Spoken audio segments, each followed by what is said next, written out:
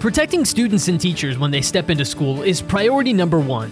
On School Safety Today, a podcast from Raptor Technologies, we'll bring you the technologies and leadership that protects over 35,000 schools across the United States. Hey there, welcome to the School Safety Today podcast brought to you by the experts at Raptor Technologies. I am your host, Hillary Kennedy.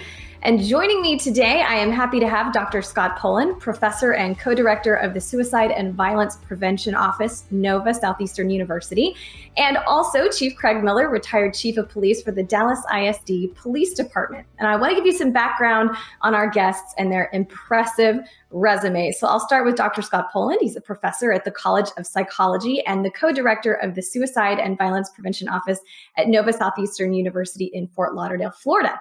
He is a licensed psychologist and an internationally recognized expert on school safety, youth suicide, self-injury, bullying, school crisis prevention and intervention, threat assessment as well. He's also a founding member of the National Emergency Assistance Team and has personally assisted school communities after many tragedies, including 16 school shootings and numerous suicide clusters.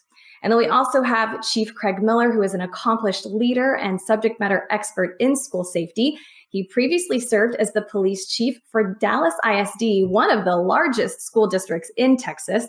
And during his tenure with the district, he managed a police department that consisted of 220 personnel.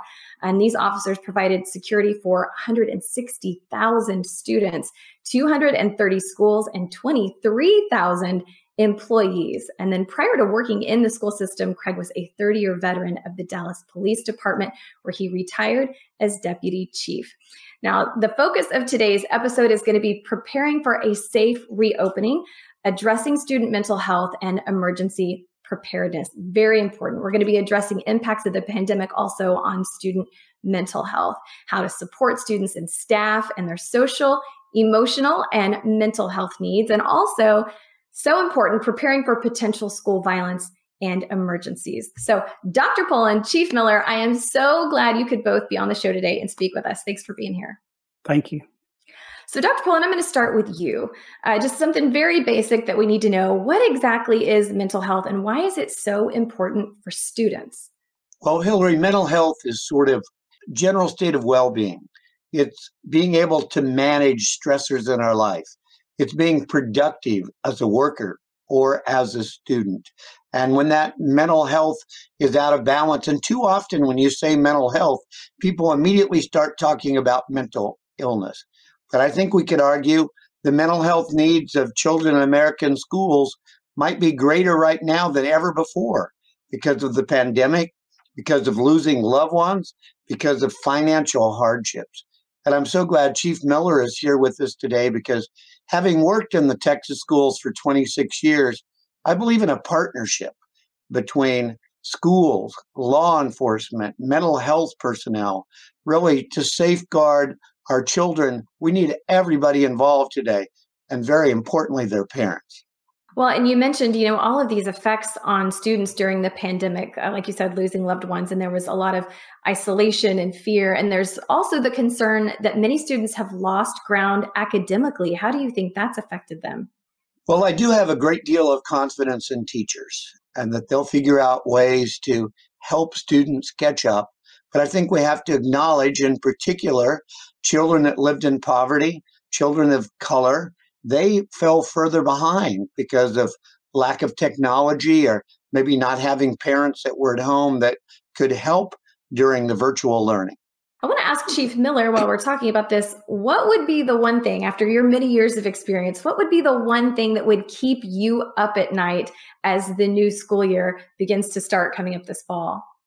Well, I think coming out of the pandemic is still the same constant, and that's really active shooter. And what does active shooter mean?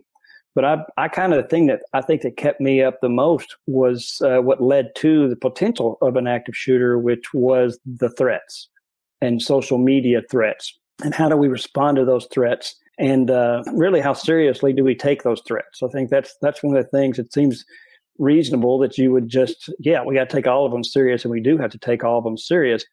But when someone says tomorrow at Johnson Elementary, all the students are going to be killed, and parents don't send their children to school in fear for that, we have to vet that threat. And so those threats in a large school district are coming in all the time. Luckily, I have a chance to work with a lot of smaller districts in the state now that I've retired. And so I find that we think the problems are unique and specific to large departments or large districts, but that's not the case. Someone who wants to make a threat has to be vetted. But I think that's the thing that I worried most about was someone calling me up and saying, hey, they're saying at this school or that school something's going to happen. And how do we respond to that? So, Chief Miller, when it comes to those threats, what school grades or ages do you think are the most important for law enforcement to focus on as the next school year begins? Well, obviously, Sandy Hook is really the exception, but the most violence and threats are geared towards secondary campuses, the middle schools and the high schools. And I think that's where you see SROs, school resource officers, and you see ISD police department, and that's where they put their resources. There are some districts that are fortunate enough to have officers in the elementary schools, but I do think that the primary focus for having officers on campus is in the middle schools and the high schools, and that's where we're going to see the most potential because that's what experience has shown us. Well, Dr. Pullen, I want to talk about something else that's really been an issue with our schools. Prior to the pandemic, suicide was the second leading cause of death for children over the age of 10. So what effect do you think the pandemic will have on these suicide rates? Well, unfortunately, I think suicides will go up because of the poverty, because of the losses, because of the isolation. And we're seeing increasing numbers of children, even under the age of 10, threatening suicide. And it has to be taken seriously every single time, with school staff making an assessment, notifying parents, school staff pushing for referral and services in the community.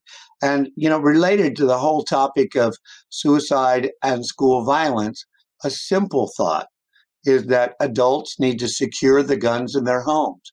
That's not questioning their right to own them.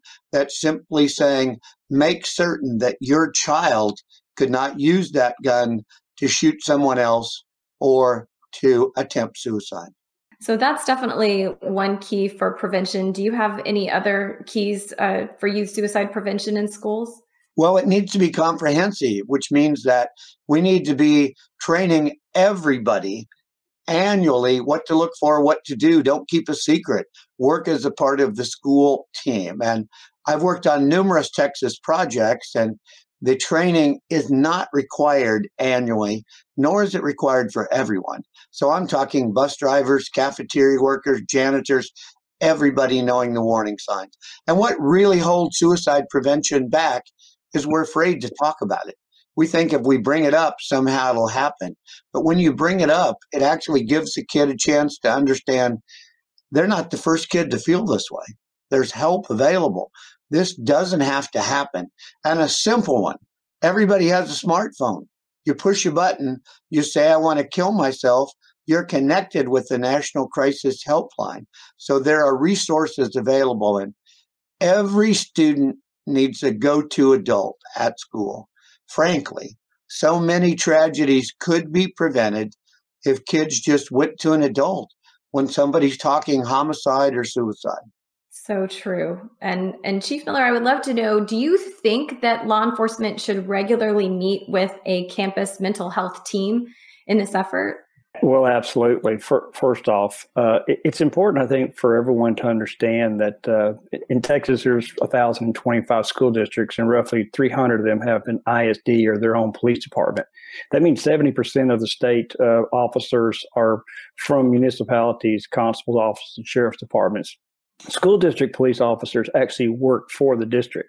I think they have, in some instances, a much better access to the mental health team as opposed to maybe a municipal or another officer from another entity coming into the school. But, it's really critical. Senate Bill 11 here in Texas has really been critical with the introduction of threat assessment teams that are created on the campuses. And it's been critical and important for schools to include law enforcement in that. Many times law enforcement are really considered a square peg in a round hole. We know that we want a police officer on the campus, but how much enforcement do we really want that police officer to do? And our job is not merely to make arrests, but it is to develop relationships with the students. So many times in the secondary campuses in particular, the officers, by developing those relationships, can see kids who start to miss school, can see kids who start to experience problems, who understand if students' parents are going through a divorce, understand if there's financial issues. And because they have that relationship, it's really important that they communicate with the mental health team, because there's many times this hand's not talking to this hand and we're not really helping one another. I think that's why it's so important to get all the hands coming together to the same place, and everybody's intelligence will make the situation safer and better. Absolutely. Well, let's talk a little bit about those school shootings again, because Dr. Pullen, there were very few during the pandemic because children weren't in school. So do you expect a rise in school shootings for the 2021-22 school year? Well, certainly in comparison to the pandemic year. But I think it is important that we state that schools are actually very safe places. Frankly, most children get murdered at home. There was one that got murdered here locally. Now, having said that, one violent death on a school campus is unacceptable, and we all have to work on prevention in our homes, our schools, and our communities. There's concern that we might have younger and younger perpetrators and more female perpetrators, as in Idaho just a few weeks ago, that was an 11-year-old girl, and that was a gun that came from her home. Thankfully, nobody died, but we've got to work on prevention everywhere. And so do you think that really is kind of where we're seeing the trend go, is younger and younger and also female? Well, I certainly hope not, because historically, 99% of school shooters have been male. And by the way, their motivation is usually one of two things. Glory, they want to do something that'll be remembered forever. And unfortunately, our media does glorify them. Or secondly, they have a grievance. They're wanting to get even. And the more we have mental health services, and I'm going to be honest, and that is mental health services in schools throughout the country are lacking. School counselors are doing testing and clerical duties. School psychologists are consumed with special education evaluations. We need real mental health services in our schools. I totally agree. And Chief Miller, I would love to know if you believe that law enforcement should be involved with planning for potential school violence with the administration in the back to school teacher orientations, when you really have an opportunity to work in a collaborative effort with teachers. Hillary, I'm going to get to that. I want to tag on a little bit to what Dr. Pullen just said, though, because I think it's really important. We are all concerned about active shooter. There's no question that's the thing that keeps us thinking on our toes. But understand that as you know, statistically speaking, you're more likely to be struck by lightning than you are to be in a school shooting. That doesn't mean we take it any less serious, but school safety is about a whole lot more than just active shooters. It's about relationships. So I just wanted to give kudos to Dr. Pullen because he was spot on with that. I do believe that police should be included with administrators, but I also understand the hardship that's involved there. And I don't think a lot of people see this. When teachers are out all summer, the administrators start coming back to school midsummer, and then the administrators start having their meetings, and the meetings are very timed and they're very precise. And in some instances, law enforcement doesn't get time to get a slice of that pie because so much of the reason why we're in schools is educating students. Not so much, that's the primary emphasis.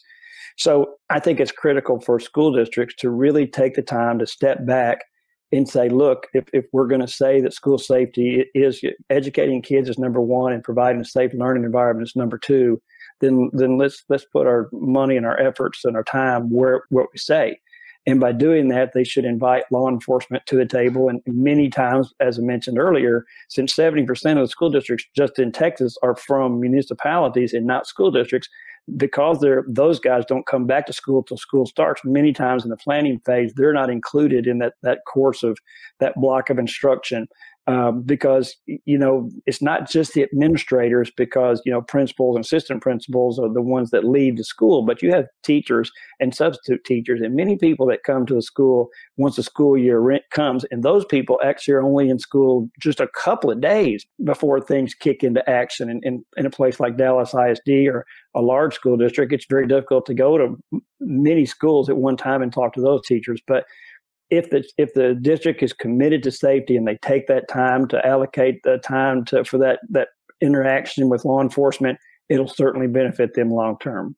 Well, and I remember growing up, they really spent a lot of time where I went to school training us for tornado drills and fire drills.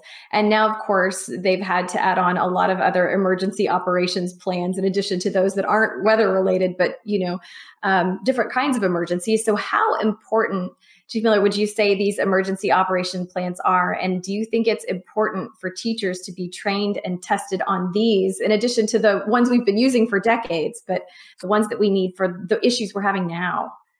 Yeah, I think it's a lot more important than people realize. Once again, stepping back, we are in an educational environment, but there are many more things that happen in our schools today than just tornadoes and fire drills. And we know we all grew up doing those. There are things that we have to prepare for. I've been in a couple of different schools as security directors, helping them in addition to my time in Dallas ISD. And, something as simple as, let's just say, going back to you have an incident, whether it's a social media threat or you actually have an incident that happens on the campus and the kids are excited. And the first thing they do is pick up their phone and call their parents. And the first thing that happens is the parents then come to the school. All right. And so the front office at most schools can accommodate 8 or 10 parents. So you get 300 parents that show up. And then you you have to know in your emergency operation plan who's in charge of the parents outside and notifying them, because the school's in lockdown. Because when the school's in lockdown, then no one can get into the school. But the parents are being contacted by their kids saying, "Mom, come get me. There's been a shooting, or there's a threat, or this or that," even though it may or may not have even occurred. But that is where the planning is so critical. And those emergency plans are so critical for the administration to designate who's going to go outside and confer with the parents and explain to them, because when the local media shows up, they're just telling the media that they're scared because their kids tell them something bad's happened and the school must not be telling them the truth and they can't get in to see their babies. But that's not the case at all. There's an ongoing criminal investigation and we can't interrupt that criminal investigation. So there's a lot of reasons why those plans are so critical for everyone to understand what your role is in the event an emergency situation happens, or a situation that might not be an emergency, but you have a response. And if you've ever been those, I'm sure you haven't, but I've been in 2 of those situations where parents bum rushed the school and wanted to get their kids out, and the school was on lockdown because the police were still conducting an investigation, and you had incredible anxiety. And I don't think that we performed in either school district probably as well as we could have. Right. It just creates such chaos without having that plan in place. And Dr. Paulin, I know you've had a lot of experience with these instances too. So do you have an example of when a critical incident occurred and everybody wasn't prepared sufficiently for how to act? And do you have a thought on how that could have been prevented?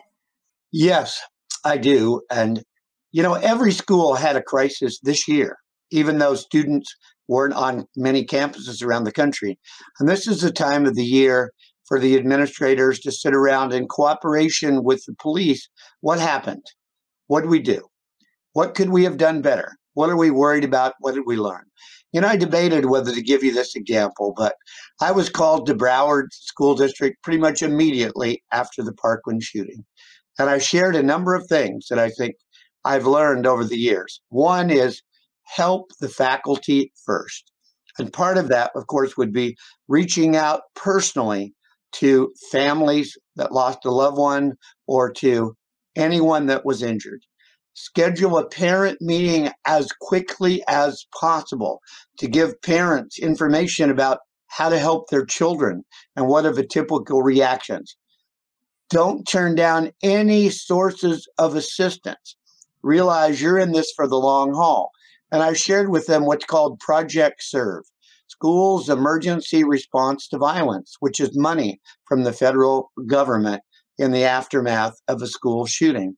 And I encourage them to take that money, because they're going to get more mental health professionals, but they don't have confidential places for those professionals to work. So move trailers onto campus. Nobody wants to talk to somebody in the library about all their trauma. They want to be in a private office. And then name a recovery coordinator. Make this somebody's job about how the district is going to move forward. Now, if you've followed the case, you know there are multiple lawsuits, and it's a complicated one to think absolutely about prevention, but well-trained threat assessment teams, as Chief Miller mentioned, less gun access is certainly important, better mental health services, taking it seriously when someone comes in and states that somebody is threatening violence. And then, of course, it's so important for everybody to share information. What's FERPA actually say? In an emergency situation, you can and should share information with everybody who needs to know. The kid's threatening a shooting, a kid's threatening suicide, that's an emergency. Everybody needs to share information and take appropriate action. Yes, that communication is so critical. When we're talking specifics, Chief Miller, I want to know, do you think it's important to reduce the number of entry and exit points into schools? And also, do you think metal detectors are a deterrent to students bringing guns into schools? Well, those really go hand in hand. I think many times when a crisis occurs anywhere in the country, one of the first things legislators want to do is they need metal detectors. Well, from being someone who worked in a school district that had a number of metal detectors assigned to the secondary campuses, I find that they're totally ineffective and serve no real purpose. They're incredibly labor intensive. Assigning people to them is bothersome. It's a burden on the teachers if you ask them to be a part of the role. But the fact is that if you're a school district, if you're a school and you're a high school and you've got 20, 30, 40, 50 exterior doors to your school, which most of the larger schools do, then and let's say you have a metal detector at that school and the metal detector's at the front door. Well, if a student thinks that he can come through one of the secondary entrances into the school and avoid going through the metal detector, that's exactly what they're going to do. In my 9 years for the Dallas ISD, having metal detectors, we never got a gun off a student at a metal detector the entire 9 years I was there. However, we did have many instances where students were arrested on campus with a gun. So I know that they're coming through these other exit points. When I went down, I had an opportunity with the Texas School Safety Center to go down and participate in an audit of the Santa Fe ISD school district here in Texas, where the school shooting happened and 10 students were killed. And, you know, they shored up the school, and they did put metal detectors into the school. And one of the things I saw was that the teachers were assisting in manning those metal detectors. And so when you look at the time in the morning when they're going to be operational all day, but if you're going to have a metal detector in your school, why wouldn't you have one at your basketball game, or why wouldn't you have one at your football game, or why would you just limit it to the people coming in and out of school? And then it gets into a whole nother access or entry issue. So, you know, I think reducing the number of doors is really important. And what I try to help tell school districts is, you know, if you've got 40 doors and in the morning when the kids are arriving, kids participating in band, kids participating in athletics, and 30 of those 40 doors are open, is there a way that you can reduce it to 10 doors is open? I mean, obviously I want them all coming through one primary entrance point and one primary exit point. But if you're a district and you have schools that have portable buildings, outbuildings, and those kids have to transfer between classes, you have to leave the doors open. And I think Dr. Poling could probably speak better to this than me, but Parkland had that because there's a very large campus with a lot of different buildings that were there. And that plays a role in it too. And so that brings up a whole additional issues. But it should be our emphasis from school administration and from law enforcement's perspective to have as many doors and tighten things down as much as we can. Elementary schools, I really don't see problems. When you try to do something called an intruder assessment getting into an elementary school, you'll see that generally speaking, they're locked down tight. The main place, the only place you may be able to gain access might be by coming in through the cafeteria But other than that, you don't see that. But secondary campuses in many instances are open, and we need to do a better job there. Well, and Dr. Poland, while we're talking about the role of police in school safety, there was a movement in this past year to reduce police presence in our schools. What do you think about that? I'm actually a very big fan of police in schools and the partnership with school administrators. And actually, my partner is a retired principal. And to be honest, some of the police in school are fully a part of a team. That's what the school wants. And SROs in particular, they develop relationships with staff. They develop relationship with students. That's what we want. That's building on the prevention aspect of this. So I do not support defunding police at all. I think we need maybe to work on better training and better partnerships, but I think they have a very important role in our schools. Well, and I'll close on this question for you, Chief Miller. Why do you feel like it's so important for law enforcement and school administrators to have a like mindset when it comes to school violence and be on the same page? Well, it's a very fine line, Hillary. Just like in the social media threats, if you vet that threat and you determine that a student said that everyone's going to die tomorrow at a school, and you ask the student, did you have a gun? No. Do your parents have a gun? No. Did you mean to make a threat that caused all this alarm? And the student says no. The fact is that student has still committed a terroristic threat, which is a crime under under a penal code. But administrators view that as an administrative issue and not something that should have that student interjected into the prison, the pipeline system. But so the officer is like, well, half the parents want the child to go and be incarcerated. Half the parents and the administration want that child to be treated as an administrative issue because he didn't have a gun. And the police officer's walking right down this very fine line. So it's really important for the administration and the officers to know, okay, what is it that you're wanting me to actually do? Schools today, with when we bring in a drug dog to a school and the drug dog alerts on drugs in a locker. There's times in the past where students have been arrested for that. Now some administrators are saying, no, we don't want students arrested for that because they had a certain amount of, marijuana may be legal in some places, but it's not legal inside the school. And so, there's a number of issues, and you're asking the officers to perform this task. And if they if the dog hits on a locker and there are drugs inside it, the officer wants to make an arrest because that's what he's there for. The school administration goes, well, hold on now. We're going to handle this administratively. So it's really important, and it's difficult. It is a very fine line. So I think it's critical for the administration and law enforcement to sit down before the school year starts and say, what is your expectation of us? Because this is what we plan to do as a portion of doing our job. And those conversations have to be ongoing.